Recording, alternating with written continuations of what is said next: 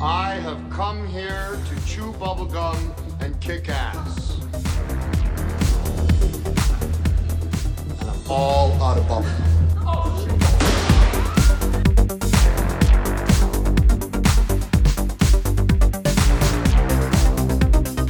You're gonna need a bigger boat.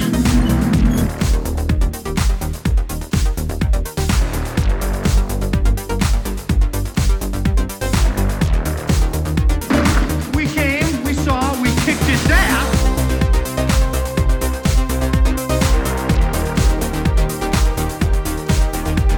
I kick ass for the Lord. Before dawn, make your choice. Boy, the next word that comes out of your mouth better be some brilliant fucking Mark Twain shit, because it's definitely getting chiseled on your tombstone. My name's Claire. My cat, Imelda, was an internet sensation. So you lost a cat too? Yeah. It's hard. Yeah. I've no idea what I'm going to do.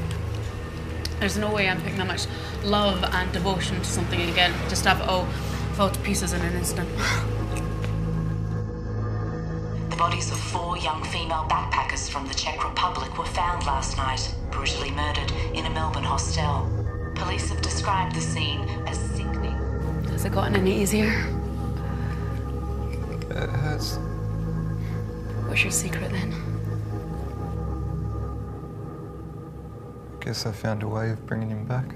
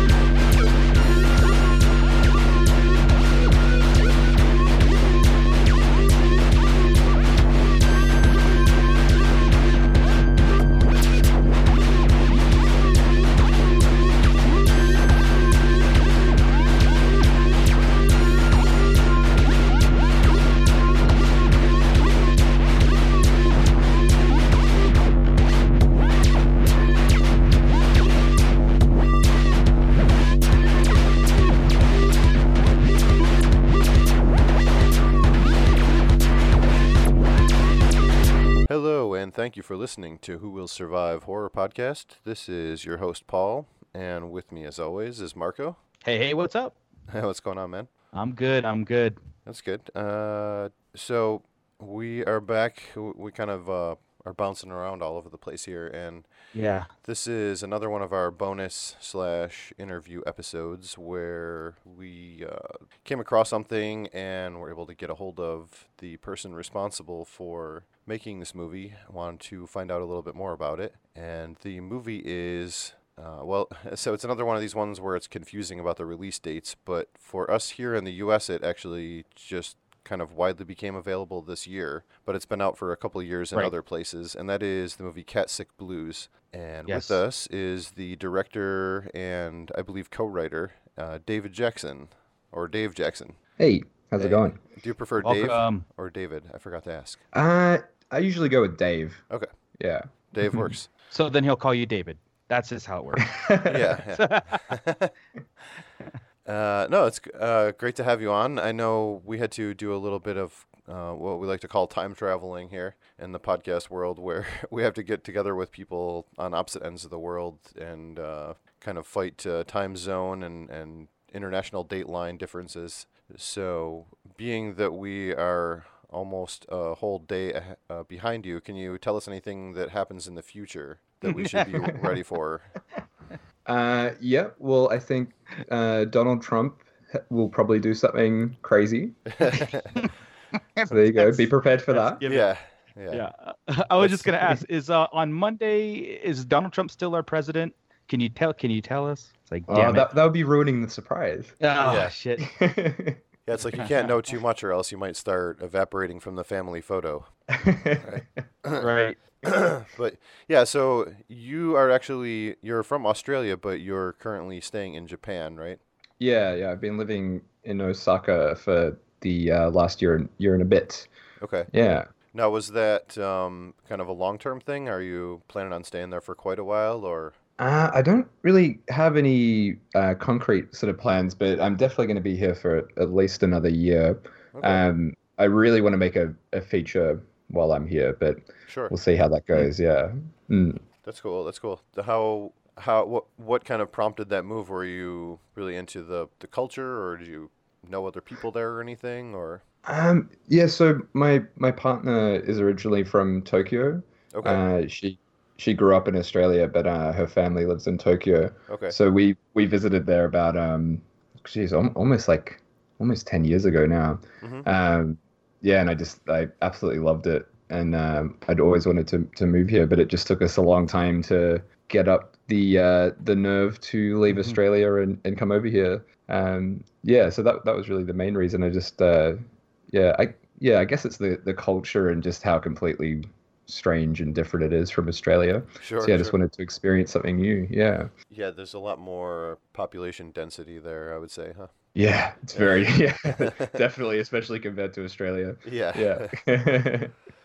No, that's cool. So now the movie that we had found you through was Cat Sick Blues. When you made that back in 2015 now, right? It's been a few years. Yeah, I'm trying to remember when we shot it in 2015, I think, end of 2014, start of Okay. 2015. Okay. And then it sort of, I think it properly came out on Blu-ray and DVD in Australia in 2016. Right. So I guess it's like somewhere around that time frame, 2015, 2016. Yeah. Sure. Yeah, no, it's now that you made in Australia, all the people were in that were Australian actors, and it seemed like that Yeah. was everyone was kind of what part of Australia are you from originally? I'm from Melbourne, so yeah, it was Okay. all shot in Melbourne. Although weirdly enough, our lead actress was Scottish, just by some weird chance that she happened to be in Australia at the time and came along to the audition. I'm like, well, we didn't write that character as Scottish, but that's fine. Yeah. She was the best person that we saw, so yeah, Cool. our lead's Scottish, but everyone Yeah. else is from Melbourne. Yeah. Oh, that's a fun little mix there, I think. Yeah. It's kind of from not too nearby, you wouldn't expect, right?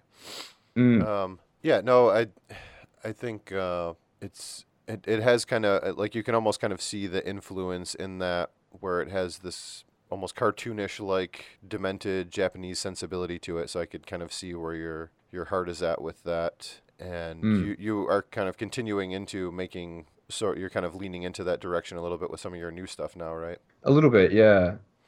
It's really hard to explain what my new stuff is because it doesn't quite fit into horror. So it's like, yeah, I don't really know where it comes from, but Sure. yeah, it's still Okay. kind of weird and strange. So yeah.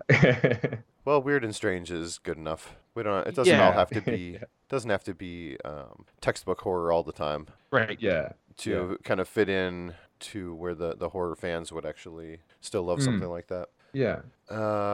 Cool. So how did you like? What was your way into making films? Obviously, as a kid, I'm sure you grew up liking horror movies and all that kind of stuff like everyone else did. But did you go to school for it, or did you kind of just start working for some people? Yeah. So yeah, all through high school, I was pretty obsessed with making stuff. When I was, I think I must have been like 15 or 16. I made like a 70-minute film, which kind of blows my mind that I spent so much time doing that. That's fine. Yeah. But yeah, so I used to make stuff just with my friends back then, and then I went to film school for a couple of years, and then I guess the way I sort of continued making stuff is I got involved with a bunch of sort of comedy writers in Melbourne, and we sort of got together and we made a show for a local TV station.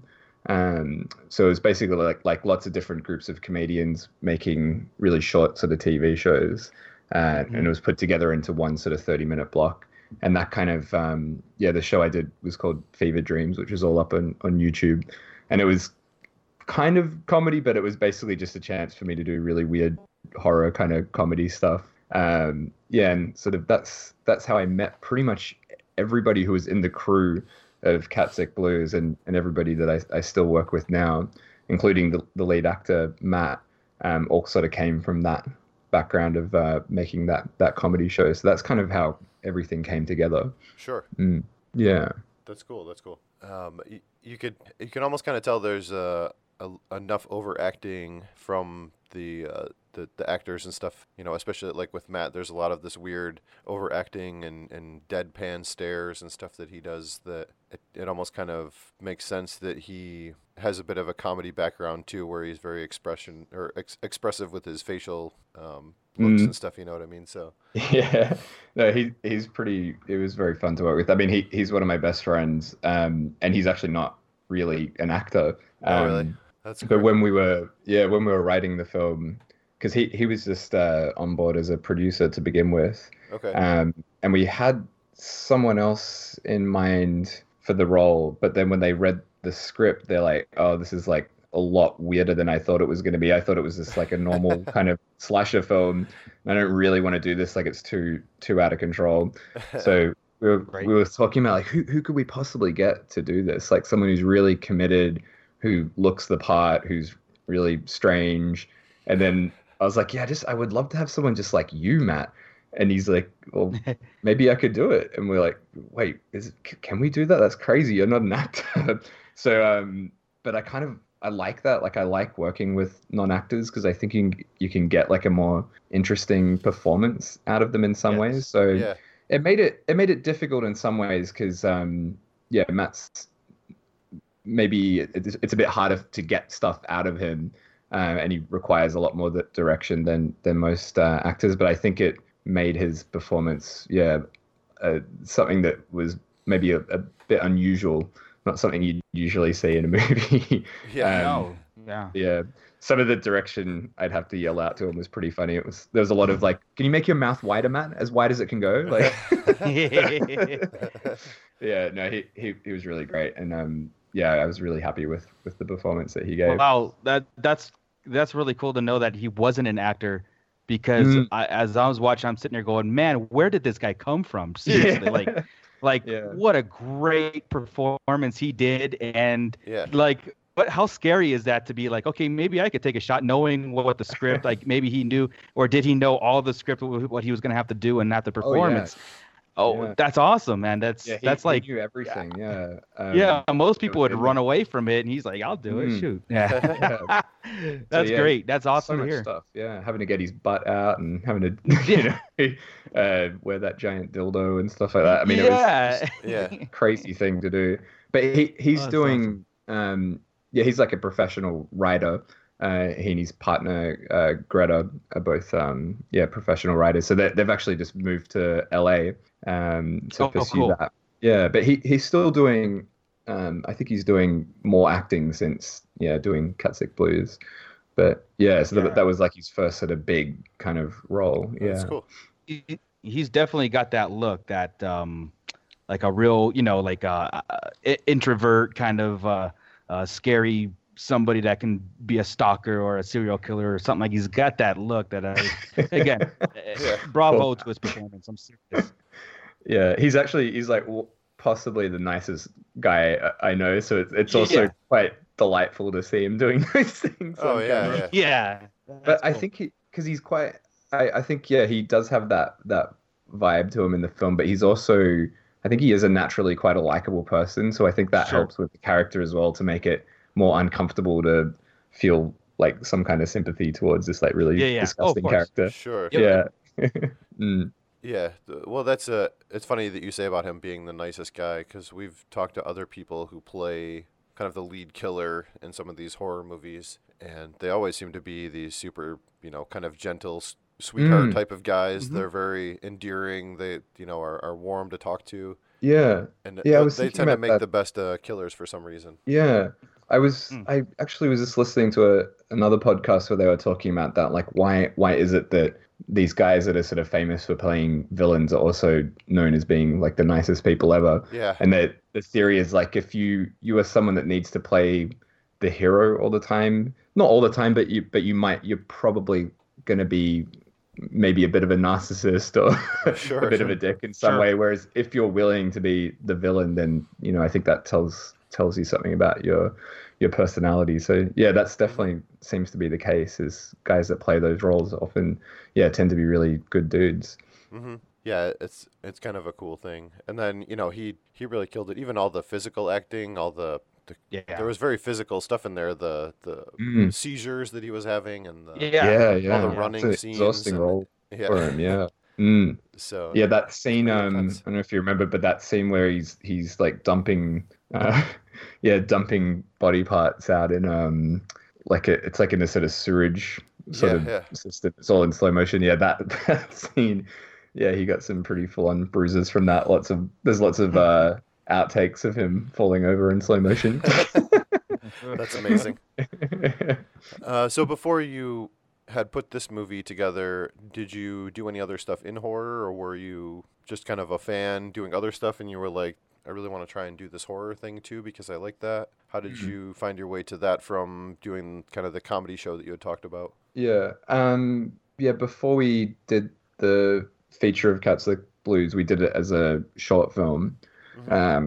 So that it's been in it was in the works for a long time. The idea with the short film, which is something a lot of people do, I think, is it was going to be the opening 10 minutes of the film. Okay. And then we were going to shoot the rest of it, but we left it so long between finishing the short and starting the feature that it just kind of, the script had changed so much and the tone had changed that we ended up just keeping it as a separate short film. Before that, when I was in film school, most of the stuff that I made had like a horror kind of edge to it in some way. It's definitely a genre I've always been interested in. But yeah, I guess Cats Like Blues was probably the first one that lent more toward, even though it's still obviously got comedy in it, it's probably the first one that lent more towards horror than comedy. Sure. Yeah. Sure. Yeah, I definitely would say it falls into the horror category. There's quite a bit of horrific shit in that, so. Yeah. Oh yeah.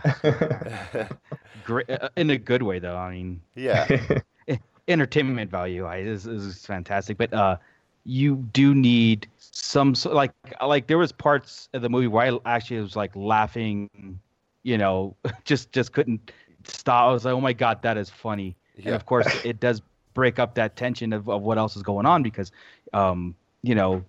the serious moments or the horror moments, it has to do it. And I think having comedy in mind or having some sort of background helps, because otherwise you're just doing a dark film that just, maybe, people walk out there and are like, okay, I feel dirty. I feel, kind of guilty of watching it. But no, man, I'm telling you, I mean, again, when we, I would love to sit there and break this movie down, one day, and as far as like when we do on our podcast and everything, because I even texted Paul, I was like, you know what? I laughed, I got sick to my stomach, and I cried, and I'm not kidding, and it was all good, not sick to the stomach, like oh my god, that's disgusting. It was like, that is so great, and your end sequence, man, I really felt emotional. The whole home video thing. Everything just hit home. It was great. Oh, that's so good. yeah, Thank you. basically you just, again, you need to have those moments and those films. And I think Paul and I discuss this a lot of times too. It's like horror comedies, I guess dark comedies, or whatever the labels are. I think they work a lot better than just straight up films that can be mean spirited at times. You need that comedy element to it. Yeah, I think there's also like different ways to do it as well. So like, I'm not really too. I think a lot of people, when they think of horror comedies, it's kind of like a dirty word, right? And they think of like I can't think of an example off the top of my head, but like just really ridiculous sort of shit. Oh, Whereas like slapsticky and yeah, which can sometimes work. I mean, like Evil Dead 2 is like one of the greatest movies of all time, but often it kind of has like just it often seems more tacky than anything. But the main, in terms of the comedy and those kind of feelings, the main influence on that was have you seen Gozu, the film by Takeshi Miike? I have not seen that one. So that was kind of the big influence, where that film is really bleak and really horrible and disgusting, but it's also really uncomfortably funny. Like it's quite absurd and sort of funny. But what I love about that movie is often with some horror comedy will be like funny, then scary, funny, scary, and switching between the two. Whereas Gozu, it's like constantly the whole way through it, it's deeply disturbing and uncomfortable and scary. But then at the same time, you're kind of laughing, and it's such an uncomfortable mix where it's doing these two things at the same time. Yeah. So that was sort of what I wanted to go for, was to have these scenes that are just really like deeply kind of uncomfortable to see, but also so like outrageous that they're, of course, you have to find them funny in some way. Yep. Oh yeah, yeah. Well, and I think if you do the comedy balance right, you can get away with doing more mean-spirited shit, because it creates kind of the counterbalance, where I think also a lot of people, and myself included, will lean away from stuff that is strictly just mean-spirited for the sake of shock, or maybe not for the sake of shock, maybe it has an actual message, but it's just all mean-spirited and nihilistic and doesn't feel enjoyable to experience, you know? So I think you can get away from that by having whatever palpable weirdness and comedy and kind of, dry humor and odd behavior from people, like what you managed to pull off in this movie to balance out the extreme violence and bad feelings that are also fit in there. So, but yeah, so why don't we get into with Cat Sick Blues? Where did this story come from? I know you said that you conceptually had a short, and then it evolved over time and turned into another thing. So was this you and somebody else writing this story? Yeah, it's like it went on quite a long sort of journey. So it must have been maybe like 5 years from like coming up with the idea to actually making it, possibly even longer. But yeah, at the time I'd spent a lot of time working on this other film, another horror script with a friend that we were going to co-direct, and I just felt like it was going in a direction that I wasn't enjoying. So I was like, I just want to work on something by myself, like something separate from this. And I think it must have been around that time I watched the Jean Rollin movie, The Nude Vampire. And in that film, like the opening scene, it's like, it's been a long time since I've watched it, so I can only vaguely remember it. But it's like a cult from memory at the start, and they're all wearing these like really disturbing looking animal masks, like kind of realistic sort of animal masks. I'm like, God, that's like really, it's like kind of funny and scary, this imagery. It's really like, unsettling. So I think I saw that. And then at the same time, I'd also watched this movie called, what's it called? Strays. I don't know if you've seen Strays, but it's like this amazing shitty TV horror movie from the 80s or 90s or something about stray cats attacking and killing people. And so I think I saw those around the same time. And I remember watching Strays and going like, wow, cats are just not scary, are they? They're just like not, there's nothing scary about a cat. Like you can't get killed by a cat. They're like the least scary thing in the world. It's like that scene in Inferno, the Dario Argento movie, with the cats getting thrown at the actress. Like, wow, this is just it's not scary. It's great, but it's not scary. So I think, those ideas kind of these animal masks and the idea of cats in horror films kind of melded together, and it started making me think of like, how could you use a cat and kind of try to make it scary, but also keep that humor as well of that animal mask kind of look that's kind of scary and funny at the same time. Sure, so I think that's where it came together. So that melded together in my mind. So I had this image of this cat-headed killer. I I wrote a script just by myself at this point. And when I first wrote it, it was just kind of a normal slasher. It didn't have any of the, it didn't have the dildo. It didn't have the main, that character of Claire, the main character, and it didn't have all like basically everything it just didn't have any of that. Nothing that you actually see in the film, other than the cat killer, and it had like one location as well. Because I'm a director, I was thinking about budget as I was writing it. Right, of course. Yeah. So when I finished it, I was like, it's not really that interesting. It's kind of boring. So I contacted my friend Andrew Gallagher, who's he's a novelist and an artist, and we worked together. We used to do a comic anthology together, and I always enjoyed his writing. So I was like, God, can you just take a look at this and see what you can do with it? And he, I think, spent like maybe a week with it, and then sent me back a new script. And I'm like, okay, let's see if he's punched it up a bit or changed a couple of things. And it was just a completely new script, totally different. Nice. Completely different. And at this point, it was sort of too outrageous as well. It had this ending. It ended in like a police station and had this like kind of ridiculous Terminator-like ending with this massive police station. I'm like, okay, don't know if we can do that. So basically, then I had these two scripts. So Matt, who at that point was just producer and not lead actor, we sat down and we kind of melded them together into something that was filmable, but it was sort of a combination of the two ideas. So that's kind of how it was formed. And then over the next like year or so, it started to change more and more, and kind of, Matt really helped me a lot with editing it into something usable. But so it was basically, this combination of, I guess, the three of us working on that script.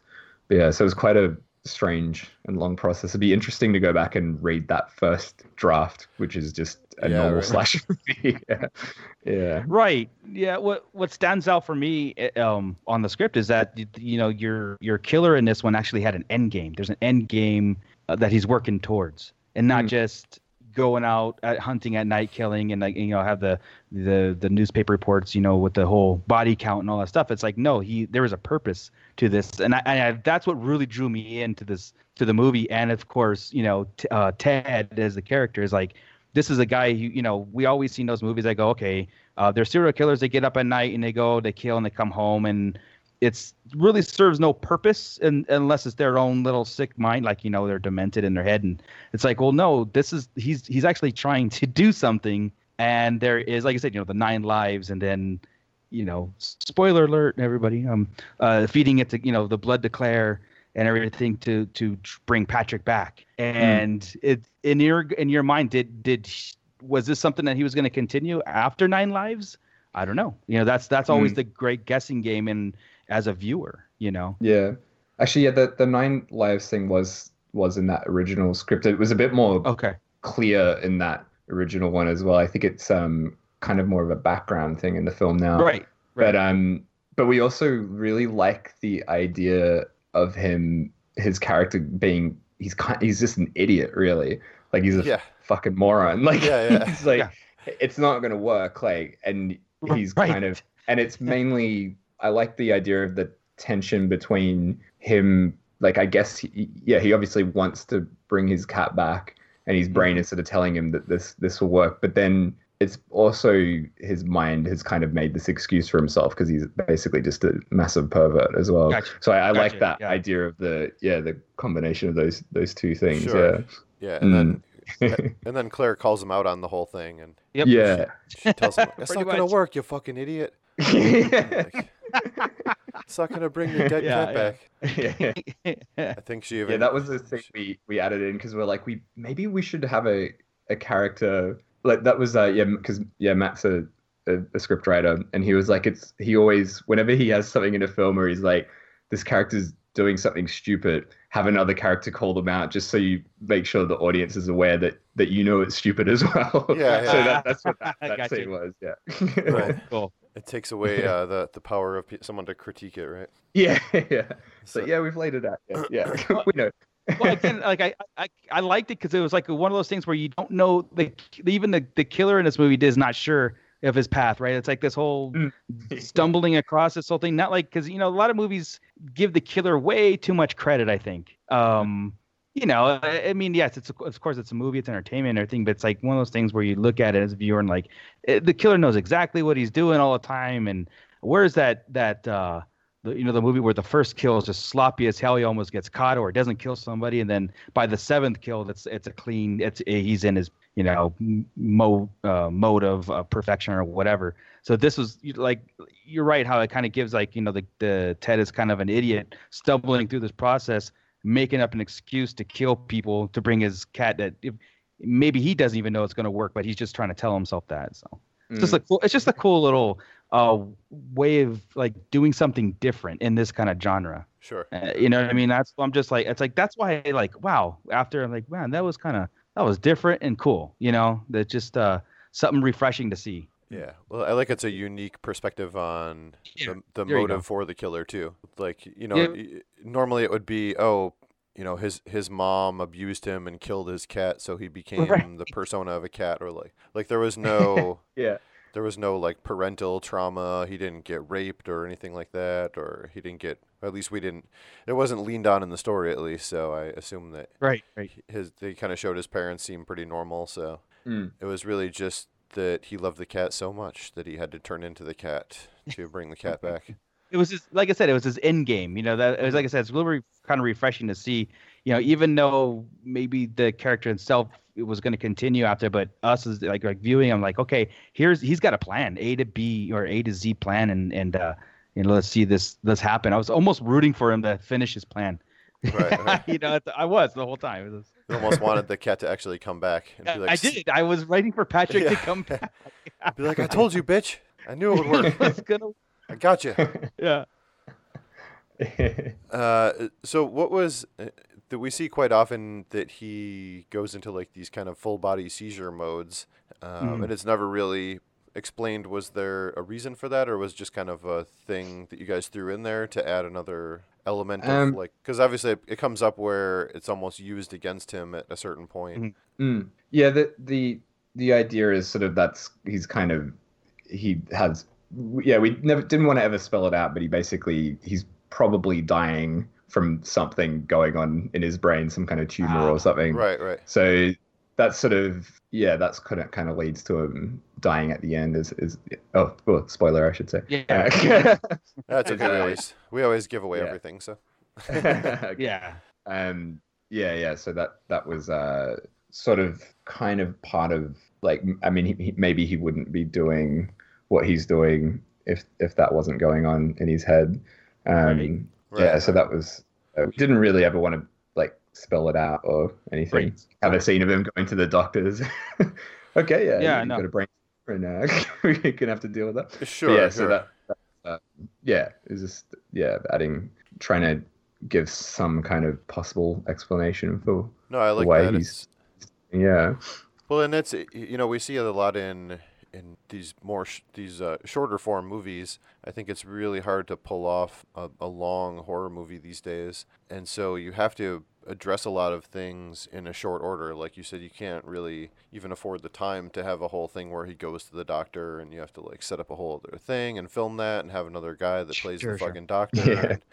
So, and then other, you know, people will complain like, oh, you're beating us over the head with the narrative or whatever. So you don't want to, you don't want to spend too much time on it, but you want to address it in some short order. So I think that's a really clever, we see, you know, that in tons of movies these days where it's just a clever little thing. You throw it out there. Hey, this is what it means. Oh, okay, cool. Like, so that's a let cool us headcanon it.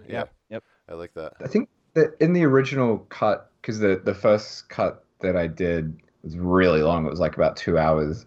Sure. And that cut had a bit, maybe a little bit more stuff of just not direct sort of references to it, but there was a lot of stuff about his memory and how he kind of will tell a story and he has no idea whether it's true or not because his brain is just so deranged. So that there was a whole sequence cut out where he's like telling a story from his childhood, but it's clearly just totally fabricated, but he's not even aware if it's fabricated or not. Sure. Well, and we did get and the stuff one about his wife, right? And stuff. That was great. His wife doesn't know whether he actually has a wife or not. Yeah, he goes, I don't know. I wanted to talk a little bit about some of the comedic stuff that was in this that wasn't it wasn't super like, set up punchline joke kind of stuff. Oh, yeah. There was a lot of just these weird physical comedy things and odd choices that the people make and weird behaviors. The one thing that kept getting me was Ted making the cat noises. Especially when he's meeting, I forget the guy's name, but the guy that makes the cat claws and the cat cock for him. That character is actually played by Andrew, who co-wrote the script. Oh, okay. I thought so. Okay. Yeah. I thought so when I was looking at. Yes, that's great. That's awesome. But yeah, when he's talking to him and he starts making the and he's like, "What was that?" And he's like, "Oh, nothing." And he's like, "Are you okay? It looks like you're kind of trying to suppress the urge to make a cat sound or whatever." Calls it out exactly what it was. I know. And it's stuff like that makes me laugh because I'm like, how does he know that he's trying to suppress the urge to make a cat sound just by the way he looks? That kind of shit always kills me. Yeah, that was when I read that was one of the first bits when Andrew gave me the script that I'm like, oh yeah, I'm enjoying this. That line won me over. Yeah. But yeah, there was a lot of just other weird physical comedy stuff and weird behaviors and interactions. The odd interactions between Claire and Ted were great. Then just the way that Ted would interact with the people. I loved when he picks up the prostitute and then brings her home, and then he's acting like super weird in that scene. He jumps off of the refrigerator onto her back and fucks her up. That was amazing. And then he just after he kills her, he just paces back and forth for 2 minutes. I do regret not making that pacing longer. Yeah. I know it's really long as it is, but I'm like, I should have made that a bit longer, I feel. It was great. It was like one of those things where okay, he rides her in the kitchen. He rides her, I want to try something different. And so she's on all fours and he's riding her like a horse or whatever, and he rides her in the kitchen and he's like, okay, all of a sudden he's on top of their fridge and it's just that, what the fuck's going on? All of a sudden, boom, he just, breaks her, slams her, and breaks her back. And I thought, oh my God, that's scary. You know what I mean? That's scary for her. And funny at the same time, yeah. Yeah, exactly. And I laughed, of course, that's just what we do. So, but that was all. Yeah. And then the pacing, it just made it to where you're just sitting there going, holy shit. She's bleeding out and he's pacing is he panicking right there? Is he does he want to do these things that he's doing, or is he in his head? Is Patrick making him do that? It was like a whole bunch of questions go back and forth when you start showing stuff like that. It's not just a clean. Again, it's not just the killer doing things just for the sake of doing things. It's not he does it because again I see the end game to this whole thing and throwing those tidbits in there is awesome, especially different. Not every kill was the same, too. Right. It's like he tried things different every time. Maybe this one will feel better. It's one of those like maybe he was uncomfortable slitting someone's throat and just watching bleed out. Maybe I'm gonna break her back this time, or maybe he was playing around with her. You know what I mean? That maybe he just was trying to play with her, and then he ended up breaking her back, and then okay, I got to kill her now or something. Mm-hmm. Yeah, I think the idea in that one is he's just how am I going to set this up to make this as easy as possible, but he's just done it in this ridiculously elaborate kind of way. The most violent, most painful way. Yeah, just trying to be careful. Yeah, but that scene, that scene was the last stuff added to the script because in Andrew's version there was it was much worse. There was something in there that I was like, I can't actually film that. It's too awful. So I rewrote it to that scene. We actually, that scene was taken from another script that Andrew and I had been working on together, which was always a scene I just thought was so deranged, that kind of backbreaking horse thing, which is just so horrible and bizarre and disgusting. So yeah, we brought that in from another script. Yeah. That's great. Wow. Yeah. Was there any kind of funny stuff? I know you sort of mentioned that was a little bit too much, but anything that you felt like you wanted to put it in, but it was maybe a little too much inside humor or something that you thought maybe it would be awesome, but it just wouldn't work for everyone else? Yeah, or something like that. There's a lot of stuff that we cut out, that we actually did film, but we ended up cutting out of. So there's huge, like, big scenes cut out of the edit. So, for example, that the character that he jumps off the fridge and breaks her back. She had a massive introduction, her character, where it was like this film crew who were like a parody of Vice, interviewing her, and it's really like, it's a really awful, like, sick kind of upsetting scene where they're just basically totally exploiting her. And sure, yeah, it's like a big detour, and that was kind of the point of it. But then when I put it in the edit, I'm like, it's just too strange. Like, it's too much of a detour. I do like going on, obviously it happens a lot in the film. I like taking detours and going on tangents, but it was just a bit too much. Yeah. And yeah, there was also the biggest scene we cut out was our entire first day of shooting is cut out of the film, where there's a scene of Ted telling a story from his childhood, and it's all shot on Super 8 when it does the flashback, and it's him and his cousin, whose name is Jackie Chan for some reason, finding this big trunk, and it's they open it up, and it's got like this bearded 8-nippled cat man who like crawls out and just starts screaming 9 lives at his face. And I like this scene in terms of the way it looks. Like, I like that it's shot on Super 8, and I like the makeup of this guy who comes out of the trunk, but it just was, it kind of, the whole sort of film came to a stop just for this scene. So that's up on YouTube, though. You can watch that sequence. Okay. But yeah, it was just a bit too out of place, and just slowed things down too much. So there were things that we shot and then we cut out, and that's kind of harder, because you can, as you're cutting it, you're like, oh my god, this is like, I'm cutting out, and that's $1,000 for that minute. Yeah. That's like another. And so that sort of side to it is pretty torturous, but it has to be done. Yeah. I've heard of that. I've heard of the saying on some filmmakers saying, be prepared to cut your favorite scene out of the film, like your favorite, as in like, this cost us the most, or this meant, like I said, maybe first day of shooting and stuff like that, because to serve the purpose of the greater story, to the greater good kind of deal. It's a very, I guess, tough situation, and a lot of people don't get to see that other side of the hard work that was cut. Sure. Yeah, and I think I've forgotten about that. Yeah, I did actually cut my favorite scene out of the film. I actually didn't even mention it then. I'd forgotten about it. But there's this scene where he goes back to Ted goes back to Will's place, the guy who makes like the gloves and the dildo for him, right. And he brings like these. He's like just murdered someone, so he's like covered in blood, and it's in that heat. It's in the heat wave sequence, so he's really deranged in it. Yeah. And he brings in these like plans for like this new thing that he wants to make, and it's like this big like robotic, like spider kind of robot suit sort of thing that's just like covered in dildos like everywhere, like God. All the legs are dildos, and it's just like this sort of childlike sort of drawing, right. And Will's just like, I can't make that. It's like impossible. Right. and Ted's just like what do you mean? Why? Like he just can't it doesn't make sense to that him. It can't be made.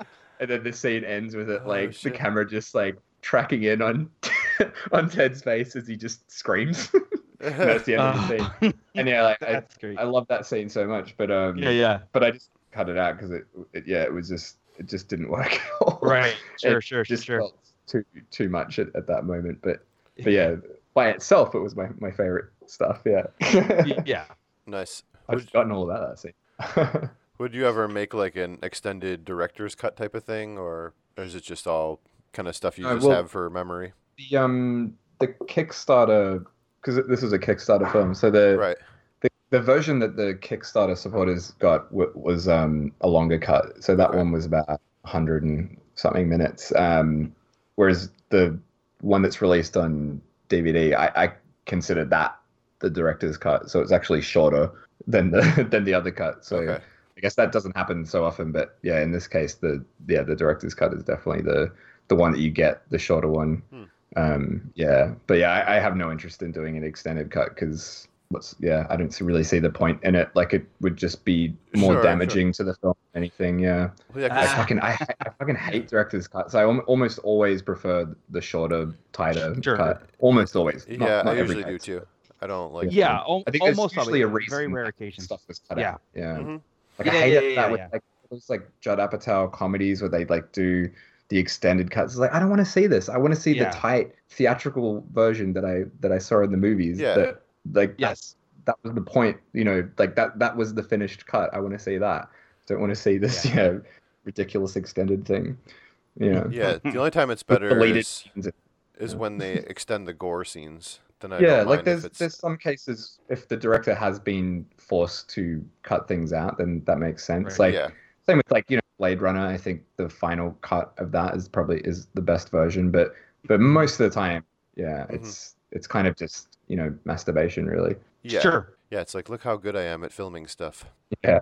Right. Well, here's a little bit of a tangent, and sorry about this, but No, it's the okay. best director's cut I've ever seen is Alien 3. Yeah, The that's director's cut on Alien 3 changed the movie altogether, and it changed it in my opinion for the good, because it gave so much more story and almost a different plot. Huh. Like a whole thing was different. And I always say, anybody who doesn't like Alien 3, go watch the director's cut. That was like I said, there's those rare occasions that the director's cut might make it a little bit I don't know, like just it explained a lot more. Again, it was a whole different movie and it was great. So there's my tangent on that. So that's a case, where a filmmaker's been screwed over, right? So like, Sure, it yeah. makes sense to have a director's cut in that case. Yeah. Definitely, for sure. I never saw the extended version, and I like it as the theatrical version, so I'll have to see it. Sure. Who was I forget the Yeah. director? It was Fincher. did that yeah, one. it was one of his early movies, right? Mm-hmm. Yeah, I think was that his first movie? It might have been, but if not, it was definitely in his first couple. So, Yeah. But yeah, I'll have to check that out sometime. But I agree. Yes. Most of the time, it's just gratuitous extra stuff. Especially James Cameron is the worst for that. Yes. Yeah. The Abyss is a perfect example, right? Like, what the hell is this director? What is this? What is this tidal wave and shit? And yeah, it's I know. I reckon the worst was the Donnie Darko director's cut that just like sits you down and explains every single thing that was ambiguous in the original cut. Right. Yeah, that's not good either. So the one of the highlights of this movie, and we just kind of mentioned about the gore getting cut out of movies, is the fact that you didn't have to cut much gore out of this movie. I'm sure there was probably some stuff that maybe you guys trimmed a little bit, but I don't think we did. I think it's all in there. Yeah. The gore factor is pretty heavy in this, and even a lot of right on camera practical effects and everything. Did you have a particular set of people that you picked out for this, or was this like you? Because I'm sure doing comedy, you guys didn't have to do a lot of gore effects and stuff. So the kind of comedy I did tended to be pretty violent. Okay. But no, you're right. Yeah. So when we did the short film, we had a different makeup person, and when we were making the short, I think Liz, who did the makeup on the feature, she had seen our advertisement and said, "Oh, can I just come along to the shoot to help out, just as like an assistant makeup?" So like, yeah, sure. So she came along to the short film shoot, and she completely like basically saved the shoot multiple times with how skilled that she was. Okay. Yeah, and I mean, so I knew like I really wanted to have her working on the shoot. So she was basically in charge of all the makeup crew, and she had brought in a bunch of people that she trusted onto the shoot.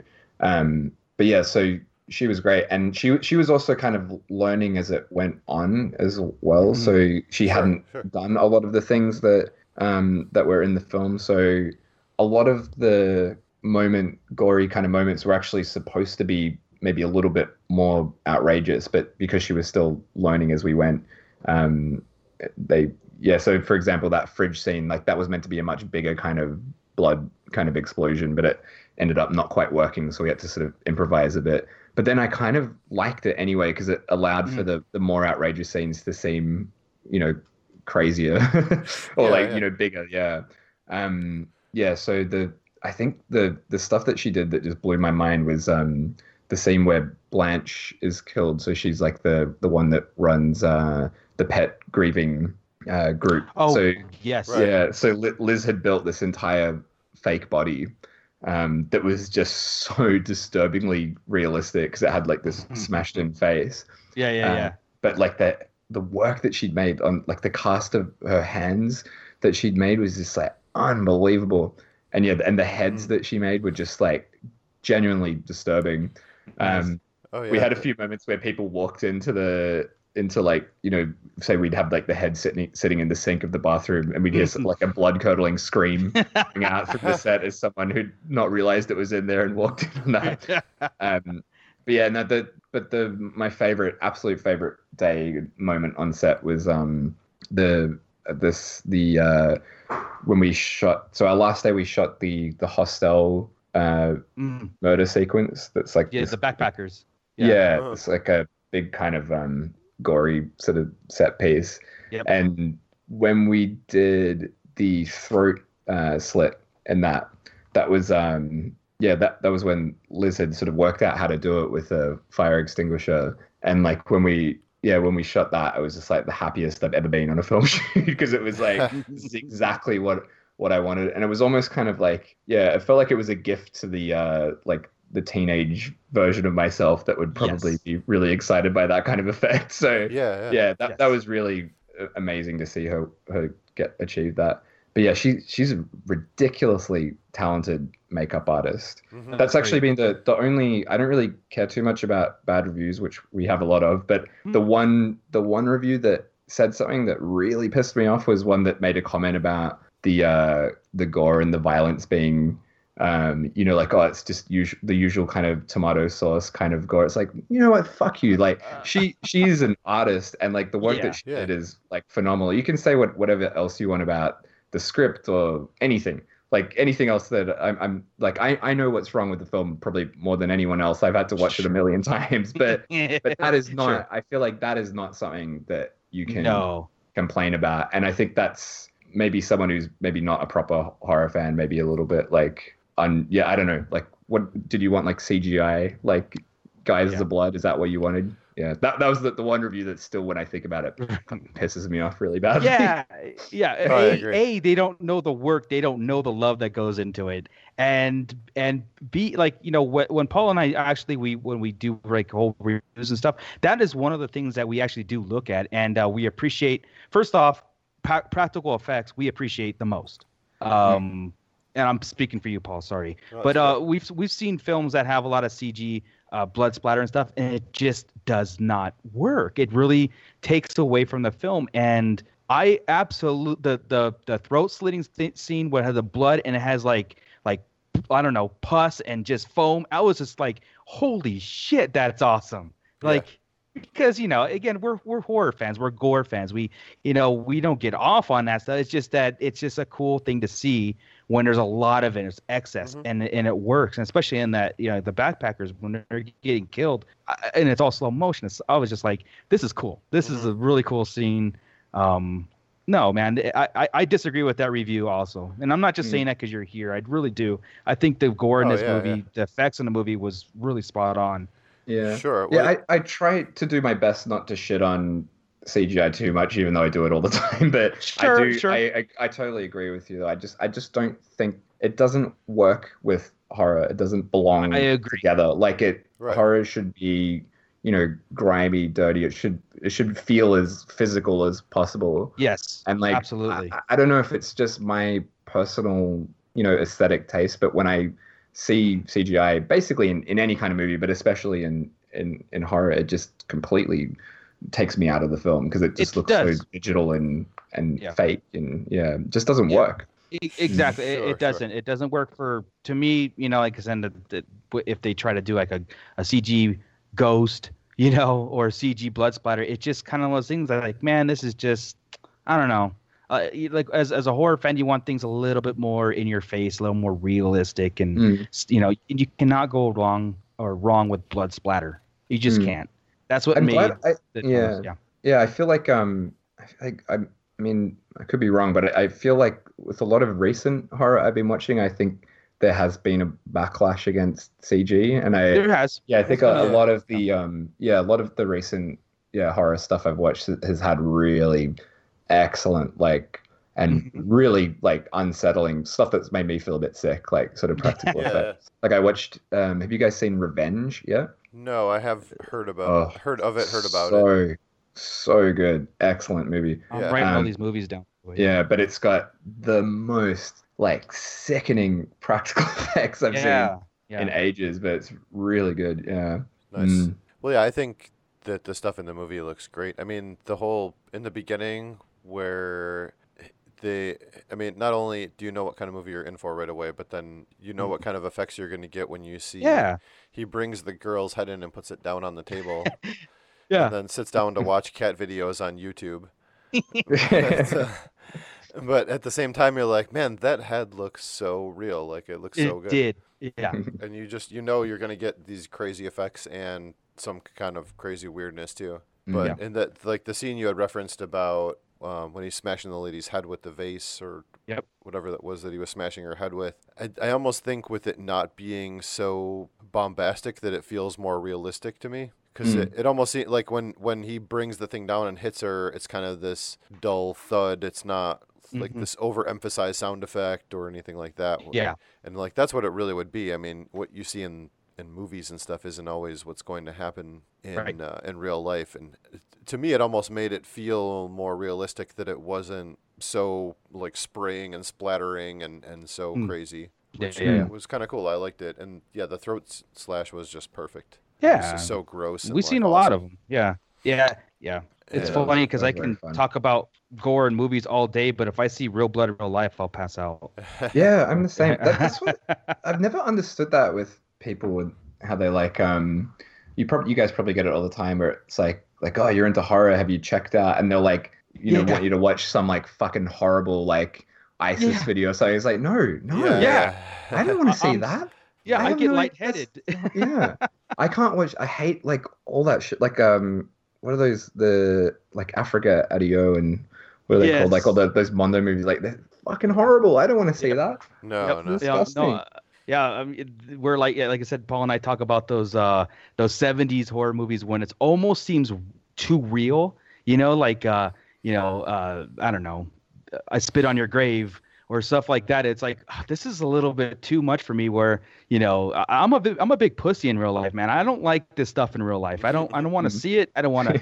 I'll faint if I get see someone gets a splinter. You know what I mean? But I can watch it all day on movies, and it's a psychological thing. And yeah, man, people do it all the time. It goes, "You're just big horror fan. You don't like to see this." I'm like, no, no, I like people. You know what I mean? I don't like real things. Sure. Yeah, exactly. Why would I like that? You're right. Yeah. Oh man. Yeah, and I'm sure the guy that or girl, I'm not sure what the reviewer was, that said that the effects just seemed average to them. If you asked them to give you an example of something that met their expectations, they probably wouldn't be able to give you something, at least not something that would measure up, I'm sure. So usually people just want to talk shit when it's something like that. So I don't think you got anything to worry about there. I thought they were pretty awesome. Yeah. So despite the comedy and kind of the craziness of this movie, there's also a little bit of kind of some real subject matter to it and a little bit of social commentary. I felt like even was in there as far as with because Claire has this traumatic incident where she ends up getting raped and her cat gets killed. And so they have the whole scene where she finds out that she's on the internet and people have seen this, and there's the people making fun of her and stuff. The reaction videos, yeah. Was that prompted by anything? Were you trying to kind of speak on that, or was just something that kind of fit into the story? I thought it fit into it anyway, just based on the kind of character she is in the world that she's involved in. But sure. It came from that scene in particular of her watching those reaction videos came from there was quite a long time ago now, but I remember you remember the 2 girls 1 cup thing, obviously. Yeah, sure. There was that, but then there was no. Yeah, I remember from that, like, you know, there was all the reaction videos and stuff, which is fine. Yeah. No one's getting hurt in that. It's just gross or whatever. Right. But then I remember seeing after that there was like another really horrendous video of like I can't remember what it was called, something about a hammer, but it was like a guy basically getting murdered for real with a hammer. And then there was reaction videos to that. And I remember like watching the reaction videos of these people that were just so disconnected from the fact that they're watching a real person getting horribly killed, and just sort of like laughing and going like, oh shit, like, oh my God, like, you know, like these kind of over the top reactions that would be much more appropriate if you're, you know, watching like a horror movie or something, right? Like that's fine when it's not reality, but they were treating it as if they're watching fantasy, and it just absolutely the total lack of humanity and the kind of it really like disturbed me and really shook me up and kind of made me really worried about the future and like what kind of culture we're creating. So that's where that. So it did. I feel like it did fit in, but then that scene kind of came from that feeling that I had got watching those really horrendous videos. And to me, I think that's if I watch the film, I think that's the scene I find the most horrible. You know, I think that's worse than violence and stuff. For sure. Mm. Well, because she's already suffered through 2 things, you know, and then has this secondary layer of humiliation she has to deal with now. Yeah, I feel like that's what it's like. Like now, you can't move on from something if it's like been captured on video. It's like that trauma is just going to be constantly replayed till the end of time. Like it's really horrible. Well, right. Yeah. I mean, really felt bad for her. That it was circulating and all that stuff, you know, and you know, but that also, you know, in her character prompted her to get help and you know, all that stuff, and but yeah, it does. It puts the spotlight on the ugliness of the internet and society, and we've done other we did, what was that movie, Paul, that did the kind of same thing where people were in the movie, they were buying access for real murders as their form of entertainment, you know, and it's like a. It wasn't Gunwoman. It was the other one with Corando that we did, and I kind of like compared these Karate Kill one, Karate Kill. There you go. Yeah. Thank you. So I kind of reminisce on when I was watching Cat Sick Blues to, like, you know, the movie Karate Kill, also where it has that kind of social commentary. Or you know, when we interviewed the director there, he said the almost the exact same thing. It's like, you know, no, this is like the dark side of social media, dark side of entertainment, how it can go so far where you become mind-numbing to it. And are these people really, you know, analyzing is this entertainment or is this real? So I thought it was pretty powerful in your movie. Did you say that movie was called Karate Kill? Yes. It's an amazing title. Oh yeah. It's like a Japanese-American co-production by this guy Karando Mitsutaki. He's made a couple of kind of these crazy. He made Gunwoman. Yes, Gunwoman, correct. Yeah, it was the movie he made after that. So. Cool.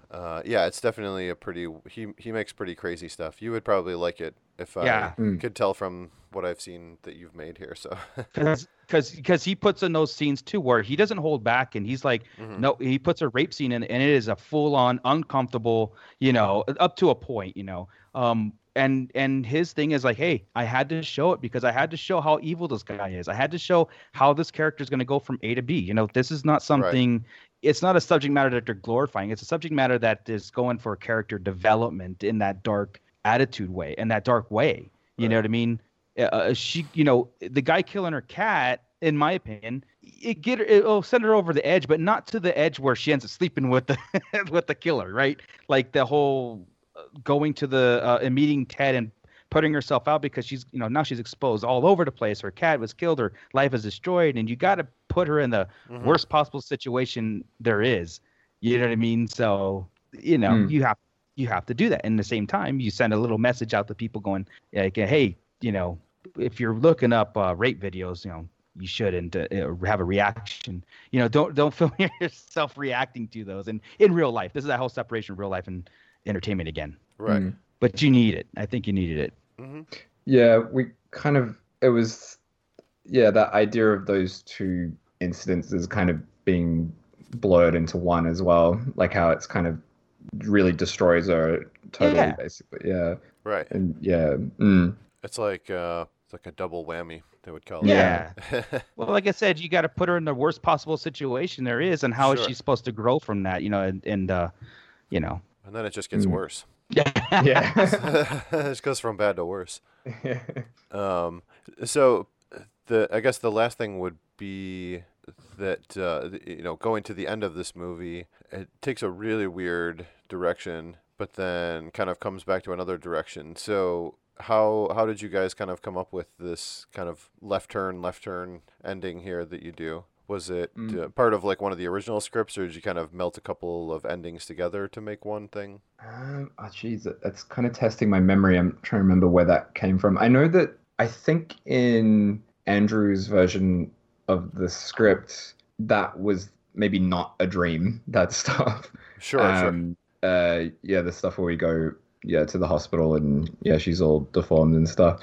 But I like the stuff that was in there, but I kind of maybe it was actually, I could be wrong, it actually might have actually been I think it was a dream in his script as well. Sorry, it's hard to remember. It's going back a while. But yeah, no, I did like the idea of kind of going in such an insane sort of direction just to throw off people. And it's interesting because some people really, really hate that sequence and they're really annoyed by it and they feel cheated by it as well, which I like that reaction as well. I'm kind of glad that some people hate it too.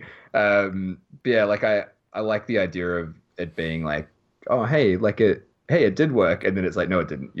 Just like kind of taking that away from the audience back to reality. But no, I've always, and I think it happens throughout the film as well, but I always like the idea of dreams and that kind of, the sort of, as you said, the left turn sort of thing, like like switching it up and playing with reality and stuff like that. So I've done that pretty much in almost everything I do. There's like something like that. So I wanted to have that kind of strange sort of tangent and then switch back to reality again. Just as a kind of to be annoying. Sure. Well, and it's a bold move to do because you will get that reaction from people where people either hate if the ending of the movie is that the whole thing was a dream, then it's like, well, fuck you wasted my time. Or if they're like, oh, you're going to go full on to a supernatural or like an otherworldly type of situation here where this crazy curse thing that he did actually works and it turns out. But then it's like, nope, everything is still normal. It still exists in the same reality that we do. So so you're going to get some pushback, but I think the fact that you sort of embrace that idea of the pushback really helps to sell it too. So I like that it does that because it kind of gives you an extra bit of weirdness to throw in there with everything. And I like the first time I saw it, I was kind of struggling. I'm like, well, is this really happening? Is this a dream? Is this something that I'm not ready for, Right. And then it's like, oh, okay, now I get it. So yeah. That stuff was really interesting to film as well because we shot it in a old insane asylum. Okay. So that was probably my favorite location that we shot in. We stayed at out in like country Victoria. We stayed overnight there to shoot in that terrifying place. That's awesome. And it got to, we can kind of use this as a segue here, where you got to have the crazy half human cat hybrid creature be born from her, which we know from your last Kickstarter thing that you got the person that made that thing, you got together with them, I should say, to create kind of another idea. So what is this new project that you were just working on where you're making a crazy half humanoid creature combinations here. Yeah. So Data Barry, he made the cat creature. He also made the gloves and the dildo and what else did he make? Lots of stuff for it. He's a prop maker, really talented guy. I've been wanting to do a short since moving here for a while. So this was an idea I've been sitting on for about a year or so. We finally got to film it last weekend. So this one is about I don't think it's something that appears in America. I think it's kind of exclusive to Japan and maybe Taiwan. But there's a thing over here called gachapon, which is like these capsule machines where you feed it like $5 or something, and you get like a little capsule with a toy in it, and there's like different series, and it's completely random as to what you get. Okay. And so this film, and they're just everywhere here, like just everywhere you go, like all over the place. Okay. So the film I've made is about these two women who are like completely obsessed with collecting these things, and their entire lives are just built around new collections and like getting the rarest ones they can find and completing collections and stuff. And so the main character, we follow her as she gets the news that there's like this new gacha series of do you guys know what a tanuki is? Do you know they're like raccoon, they kind of look like raccoons, but no. You see them sort of all over the place in Japan, like little statues of them. Yeah, if you Google tanuki, Tanuki, you'll see some pictures of them. They're usually wearing, in the statues, they're usually wearing like a little hat. They're like carrying a bottle of sake, and they have massive, big, gigantic testicles. Like that's kind of their thing. There's a Studio Ghibli film about them called Pompoko. Okay. So they're kind of they're real animals, but they're also mythical kind of versions of them as well. I see it right now. I just looked it up. Yep. Yeah. So yeah, they're just these sort of things are everywhere in Japan. So anyway, so she sees a new collection of these tanuki things, and there's like a silhouette of one of the toys, and it's like a 1 in a million kind of chance, kind of like the golden ticket in Willy Wonka sort of thing, like of getting this rare gacha. So she's just like becomes obsessed with getting it, and through some sort of bizarre luck, she manages to actually get that gacha, and then when she opens it up, it turns out to be like this disgusting, deformed kind of hairless tanuki creature. Mm-hmm. It's like covered in slime and like absolutely repulsive. It's kind of similar looking to the cat fetus in Cat Sick Blues. So sure. Yeah, she opens it up. It's like disgusting, but she's kind of like still into it as well because it's like super rare and it's like an amazing thing to have. So she's sort of like torn between like disgust and kind of being so excited to have it as well. So then it doesn't move, but it's implied that there might be like, it might have some sort of life in it, or it's some kind of supernatural sort of force. And I won't say what happens, but as it goes on, nice. There's awesome. So that's I have no idea how to describe it in terms of genre. I don't really know. It doesn't really fit into horror, but I don't really know what else it fits into.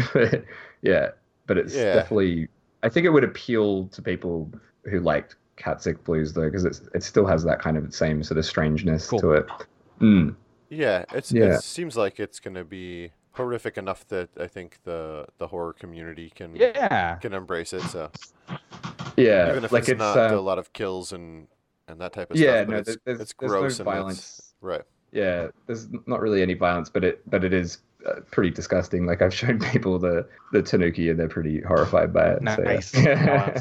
Yeah. Well, I've seen your stuff through Instagram that you've been sharing, and we checked out the Kickstarter page for it and everything. So we got a little bit of the backstory of what you were doing with that. So you just actually finished filming that now, right? Yeah, last weekend. We finished shooting it. Probably the most stressful shoot of my life. Yeah. Well, there's a lot of moving pieces there and practical stuff to work, right? So. Yeah, it was more the shooting outside in Okay. Osaka stuff that was just intense. Right. Because it's just so we were shooting in such a busy area, and Okay. and because our shoot got moved around because of locations, we ended up having to film in this area when it was like at peak kind of busyness. Right. So that was not fun. But Yeah. yeah. But yeah, hopefully it turns out okay. We'll see. Yeah. So how long do you have till that will be available? I know, like I had said, it was through Kickstarter, and so unfortunately, by the time I found out about all this stuff, the Kickstarter Yeah. was already closed on that, so I'll have to wait until it's just available to everybody else to see it. But how long do you I have think- for that? No. I think the Kickstarter delivery date from memory is like August, I think. So, but we'll have to see because it might end up taking a little bit longer just because due to something that happened on the shoot, a lot of the sound is going to be post work. So the editing process is going to be a bit longer than I expected. Sure. But in terms of a rough cut, I'm pretty close to finishing one now. So we'll see. Hopefully, I'm still hoping August. It would be really good if we could get it out by then. Nice. Yeah. So not too long to wait. Cool. Yeah, we're definitely looking forward to seeing that. And I know you had mentioned earlier about doing a feature in Japan and maybe trying to do another Kickstarter project. So we're definitely gonna keep an eye out for that. Do you have any sort of ideas of things that you want to do? And not that you have to give anything too much away, but is there something that you really would like to try creating, or you have more of a subgenre that you're really into that you would like to try and do if you could, or Yeah, anything I've like got there's two. I've got like two ideas that I'm thinking of at the moment. One would be really hard to do, but I'm kind of more excited by it. And the other is like a simple kind of one location sort of thing. But yeah, it's a bit difficult because they don't really fit into a particular genre. Like one that I'm interested in doing is kind of like influenced by this subgenre that was popular in Hong Kong in the 90s, like this girl gang sort of kind of delinquent girl genre that was big in the 90s. So I wanted to do kind of my own sort of version of that. But yeah, the thing, it's hard when you've made a horror film, you're kind of expected to only do horror for the rest of your life. And it's and like people kind of, I think a lot of fans might see it as a bit of a betrayal if you're not doing horror. So that's one thing that's a bit tough, is like I want to do something a little bit different. So I'm hoping that people will still have an interest in it.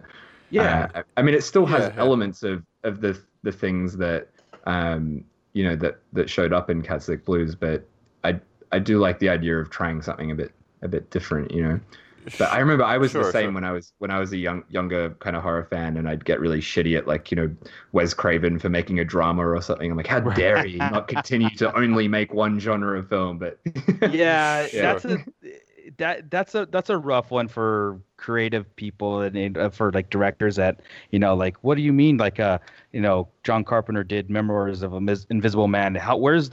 There's no monsters in that movie, what, and it's a reason why Stephen King changed his name to Richard Bachman to write other things, because everybody gets pigeonholed. But I think it's good to expand, and you're right. It's absolutely. You get kind of worried about that you're not delivering a horror movie all the time, and I can't relate to it. You know what I mean? I'm trying to put myself in your shoes in that way. It's like, if your next movie was a romantic comedy, would I still see it? And I'm like, and I had to ask myself, well, I like this other stuff. Let me get it a shot. Or it might just bypass and go to a complete different audience. I don't know. It's like, it's one of those things that like I said, we don't have to worry about that kind of reaction, are people going to, see it as, or not, not take me serious in this other avenue when I'm just trying to tell stories. You know what I mean? I'm just trying to entertain no matter what it is, and that's interesting. But yeah, it is a legitimate kind of like, I don't want to, make people think that I'm like, betraying them in some way, but I think that's just a feeling that happens sometimes. But but I really like it when horror directors do something different, because they often bring something new to the table. Like for example, like Lucio Fulci, when he did like crime movies and stuff, it was awesome seeing. I don't know if you've seen Contraband, but if you watch that, it's like this normal kind of mafia kind of film, but then it has that Fulci flavor to it by having these absolutely ridiculously gory kind of scenes, and it's like, this is great. Yeah. Like I love seeing a crime film by a horror guy. It's like it's amazing. It's so strange to see. Yeah. Sam Raimi doing Spider-Man. Yeah. sorry. that wasn't a joke. No, but like in Spider-Man 2, the Dr. Octopus scene was so Sam Raimi, right? Like his style, his thing that you put it into like this, fantasy pop culture icon, and it's like, Sam Raimi's doing this, really? From Evil Dead, and all of a sudden he's doing Spider-Man, but then he puts his little directing flavor with the camera on the pole, and that's what makes it cool. It's like, that was cool. Come on, guys, that was a cool scene. Yeah, it's awesome, and like getting to see like the most exciting one for me was when Guardians of the Galaxy was coming out, because I'm a huge James Gunn fan. Right. And but I when I heard about it happening, I'm like, it's just gonna. I felt like Marvel was just gonna swallow him whole, and that'd be it. Like he wouldn't be able to get his kind of sense of humor and his style across. But no, it's like totally James Gunn. You can completely see it. He's been allowed to actually, make the kind of film that he wants to make, and it's amazing to see him being able to work with that kind of budget. It's so awesome. It's just great that that's happened to him. Same with Thor Ragnarok. Like that was so awesome to see. I've forgotten his name. Got me too. Taika Waititi. Yes. I think his name. Yeah. Close enough. I think that's right. I like love his movies so much, and again, despite the Guardians experience on my Earth, there's no way they're gonna let him, do that his style of comedy. But no, it's like amazing to see like this Kiwi style like Marvel movie. It was just phenomenal. Yeah, it's so cool. I really like taking directors and seeing them be able to do something completely new and working with a gigantic budget. It's awesome. Really cool. Yeah. I think you're a little safer in today's age because you're seeing more people branch out and do different things. Yeah, definitely. Whereas, and I think back in the day, if you were known for making these great horror movies and then you were going to do something else, then people would be like, well, fuck you, man. But I think you're right. I think it is different now, and horror is a little bit, I think we've kind of loosened up a bit, and you can do, if you make a horror film, it has to kind of be different, right? It can't just be some like, it can't follow a formula. It's got to actually break some rules. So I think people are more open now. So I think you're right. Whereas I think in the past, there's like kind of that feeling of like horror is such like a disrespected kind of genre. So I can kind of understand where that betrayal comes from. When you have like a really good filmmaker making horror films, you want them to continue to like, make the genre seem more respectable in a way. And then when they leave, it's like, well, fuck you. Yeah. Like, so I can see that back then. Yeah. Well, perfect example is Peter Jackson. He's directed one of my favorite horror movies of all time, Dead Alive. And, then he goes on and do these mainstream movies and, like I said, the whole Lord of the Rings thing. And I remember the story of, I think it was New Line Cinema, right? That they got that did the Lord of the Rings. When they got the dailies back, or where they were like, okay, here's Peter Jackson. He's a huge Lord of the Rings fan, and who is this guy? Well, here's the stuff he's done. They're like, what the hell did we just get into? You know what I mean? Like, Bad Taste, Dead Alive, all these horror, these like really, really horror, the element of movies, and this guy goes on to do that. And me as a fan, I knew Peter Jackson before Lord of the Rings, and I was excited. I was like, oh, hell yes. This is the guy that, brought me some of my favorite horror movies, and he's doing, this, $300 million budgeted 10-year project movie. And I got excited. Me personally, I didn't feel betrayed. Like he wasn't just making horror movies. You know what I mean? I was like, no, this is the guy who's going to bring that vision, something cool. Give me something cool. So yeah, I mean, it's all over the place, and I think Paul's right. It's like we're in a time where it's absolutely acceptable because all these directors are, of course, a lot of them are shouting or pining to do a Marvel movie and pretty soon a Star Wars movie, and and they might come from all over the genres, and I think that's good. Just like the guy who played Ted, Matthew. I mean, this is the guy who was a producer. And he tried his chop as acting, and me personally absolutely loved it. And now I see him as someone who brought a great performance to me, and not knowing anything of his background. It's like, here's a guy that just stepped into the shoes and did a great job. Just like if you wanted to do a sci-fi space adventure, and you probably do a great job at it. You know what I mean? So it's like pigeonholing yourself is scary, but no, it's interesting to have that kind of opinion, like people are going to just remember me as the cat dildo guy, right? That's you know what I mean. That's a thing. It's such a it's an iconic thing in Cat Sick Blues, but people are gonna know you as that for that movie for that time. So it's important for you to branch out and do other things, and again, good story is good story in my opinion. It's still. Yeah, on that Peter Jackson thing, that still fucks with my head. Because it does. I grew up watching Bad Taste, Meet the Feebles, Brain Dead, on loop. I love those movies so much. And I remember when that news came out, and it was just like, wait, what? Had they watched Meet the Feebles before they decided this? That's what I'm saying. And I was like, even me personally, I was like, okay, I was excited, but I wanted to see that first trailer. You know what I mean? I wanted to see what was Peter Jackson bringing to the table, and I was like, "That's it. This guy can do everything." I hate to say it. I hate to be negative on Peter Jackson, but I gotta say, I almost wish that he'd never got those Lord of the Rings movies though, because I think they're fine. I don't mind the Lord of the Rings films, but it's just I don't know what happened. I think he burnt out on them or something because he's absolutely did. He's just not. He hasn't really done anything good after those, right? It's like he has not recovered from The Hobbit. Right. Like The Hobbit really just took the whole experience out of him. He was like, that's it. I'm just gonna sleep for the next 10-15 years. You're right. Do those movies, right? Like he kind of was like, all right, fine, I'll do them. Like wasn't it meant to be like Toro or something at one point, but and then he pulled out. So I can't remember. I remember that he didn't really have much passion for it. Yeah. Right. Guillermo del Toro was shooting and then had some discrepancies with New Line or whatever, and they approached Peter Jackson, and it just took it all out of him. The guy, he lost weight. It was probably the most stressful time in his life. He's like, I don't know if it's worth it.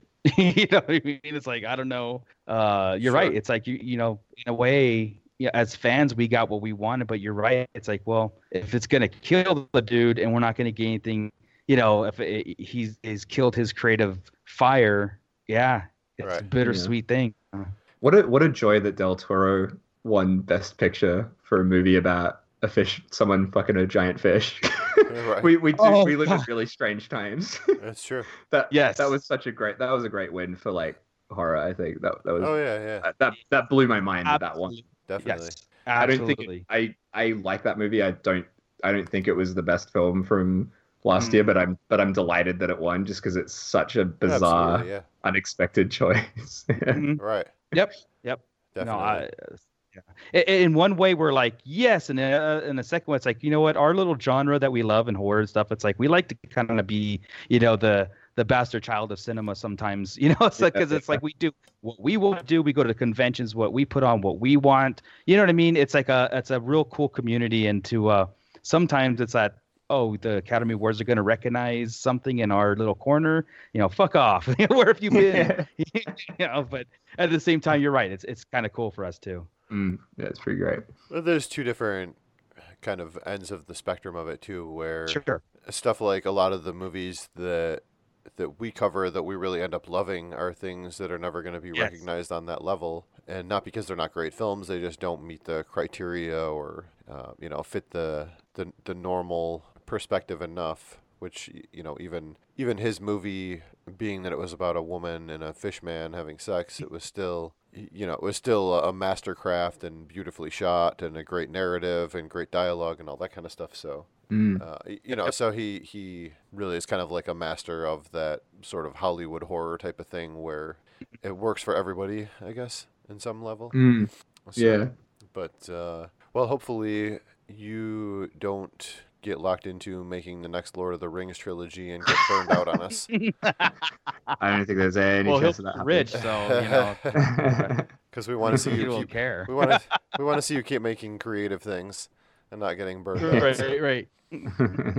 But yeah, I guess before we go, if you want to plug anything or let people know where to keep up with you or your projects. Where we'll find the next Kickstarter info when that's going to be available, if there is one.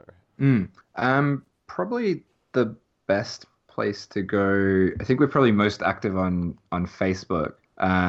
Unfortunately, the name of my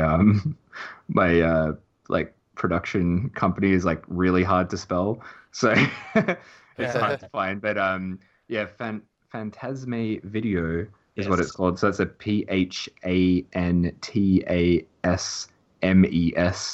video. So if you search for that on Facebook, we keep it pretty updated on there. And there's also a Catzic Blues Facebook. So we don't update that one quite as much now that the film's been out for a while, but there will be a bit of news on there in the coming week, because I believe it's next week. The film is finally coming out in America on the 26th of June. Thank God. It's been such a long process. It should have come out each of it. Yeah. Well, it's been VOD here for most of the year, but then the actual physical copies are finally coming, I think. So. Oh, shit. Is it on VOD there? I didn't even know that. I had no idea. Like on Amazon Prime or something? Yeah, there's somewhere that you can rent it for sure. So. Vismo or something like that? Oh, I actually had absolutely no clue. That's probably why more people have seen it lately. Yeah. I had no idea. All right, good, excellent. So yeah, we'll include the links on Facebook for your Facebook and for your Instagram and for the movie to order it when it comes available, if it's not available by then, or whatever we can link for you, we will link to share for sure. Yep.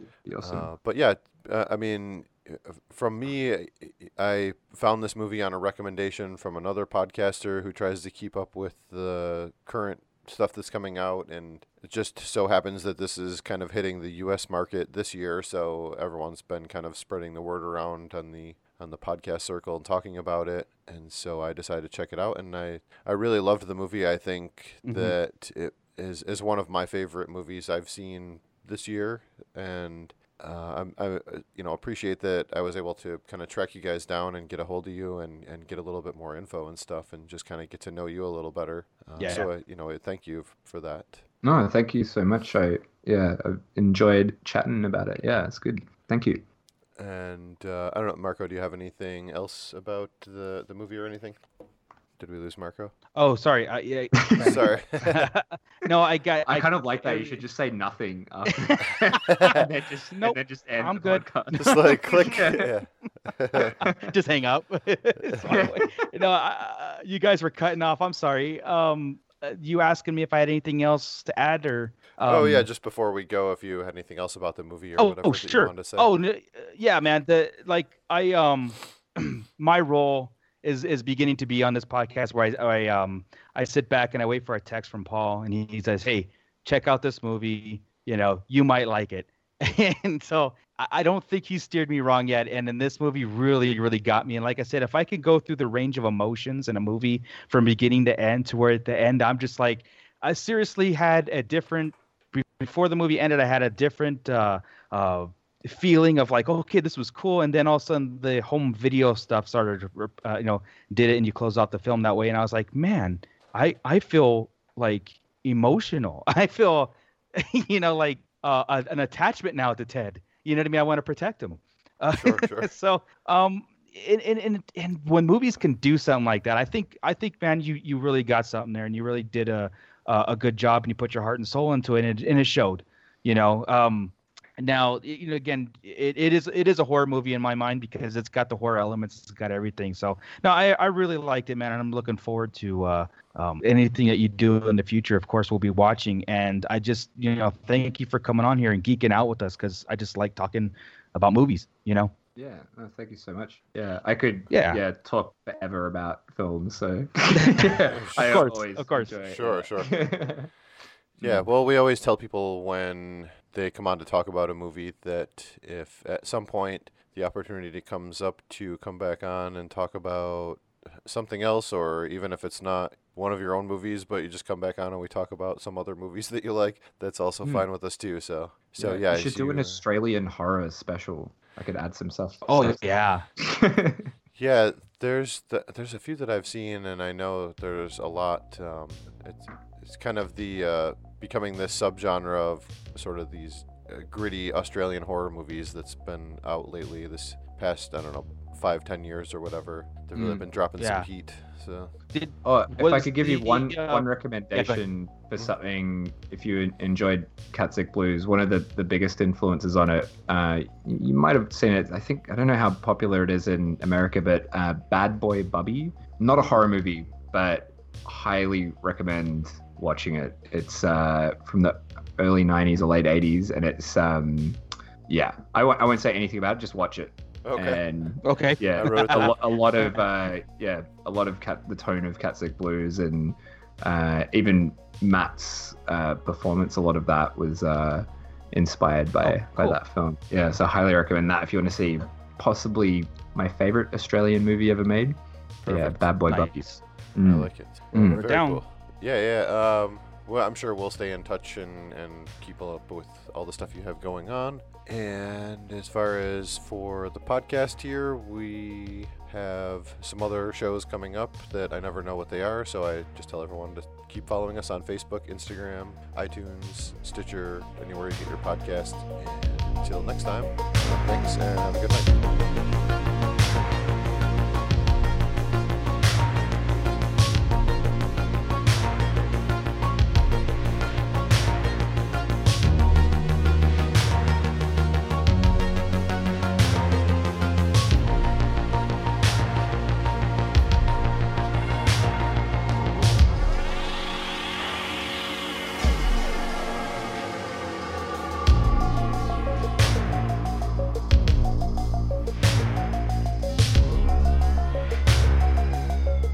Yes, sorry, guys. I lost you guys for a second there. I sorry. was getting the whim of what we were asking, and you just dropped out, and I was like, oh shit, I hope you didn't ask me a question. Of course.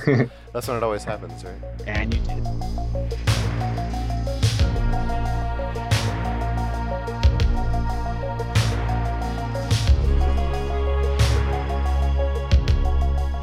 Yeah, you said that you had an earthquake and your gas was out and stuff. Massive earthquake. So so I've had an ice cold shower, and ready to go. Nice. Was it like really close to you? Like, is your place okay, or? Yeah, surprisingly, apparently no one's got hurt. There was a bit of damage and stuff, but it's the biggest earthquake they've had in this area for years apparently. Wow. So yeah, pretty scary because we're always told like the area that we're in is apparently due for like a big massive earthquake where everything's going to get destroyed. So when it kicked in, it was like, okay, this is it. We're all going to die. Right. But no, it's all right. Yeah, we hear that here in California about once a week. So.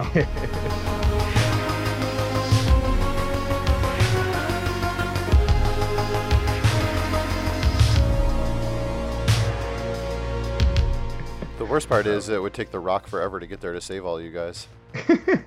Yeah, So, he would not get there in time. yeah.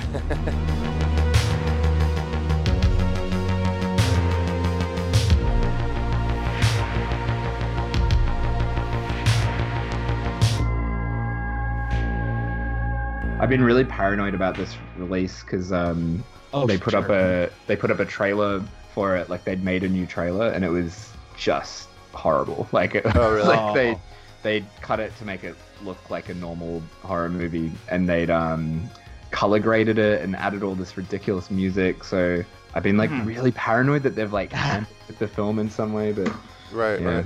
I've had that experience before with something else I did. So Yeah, it's kind of like I just want to see that you've put the right version of the film on the DVD.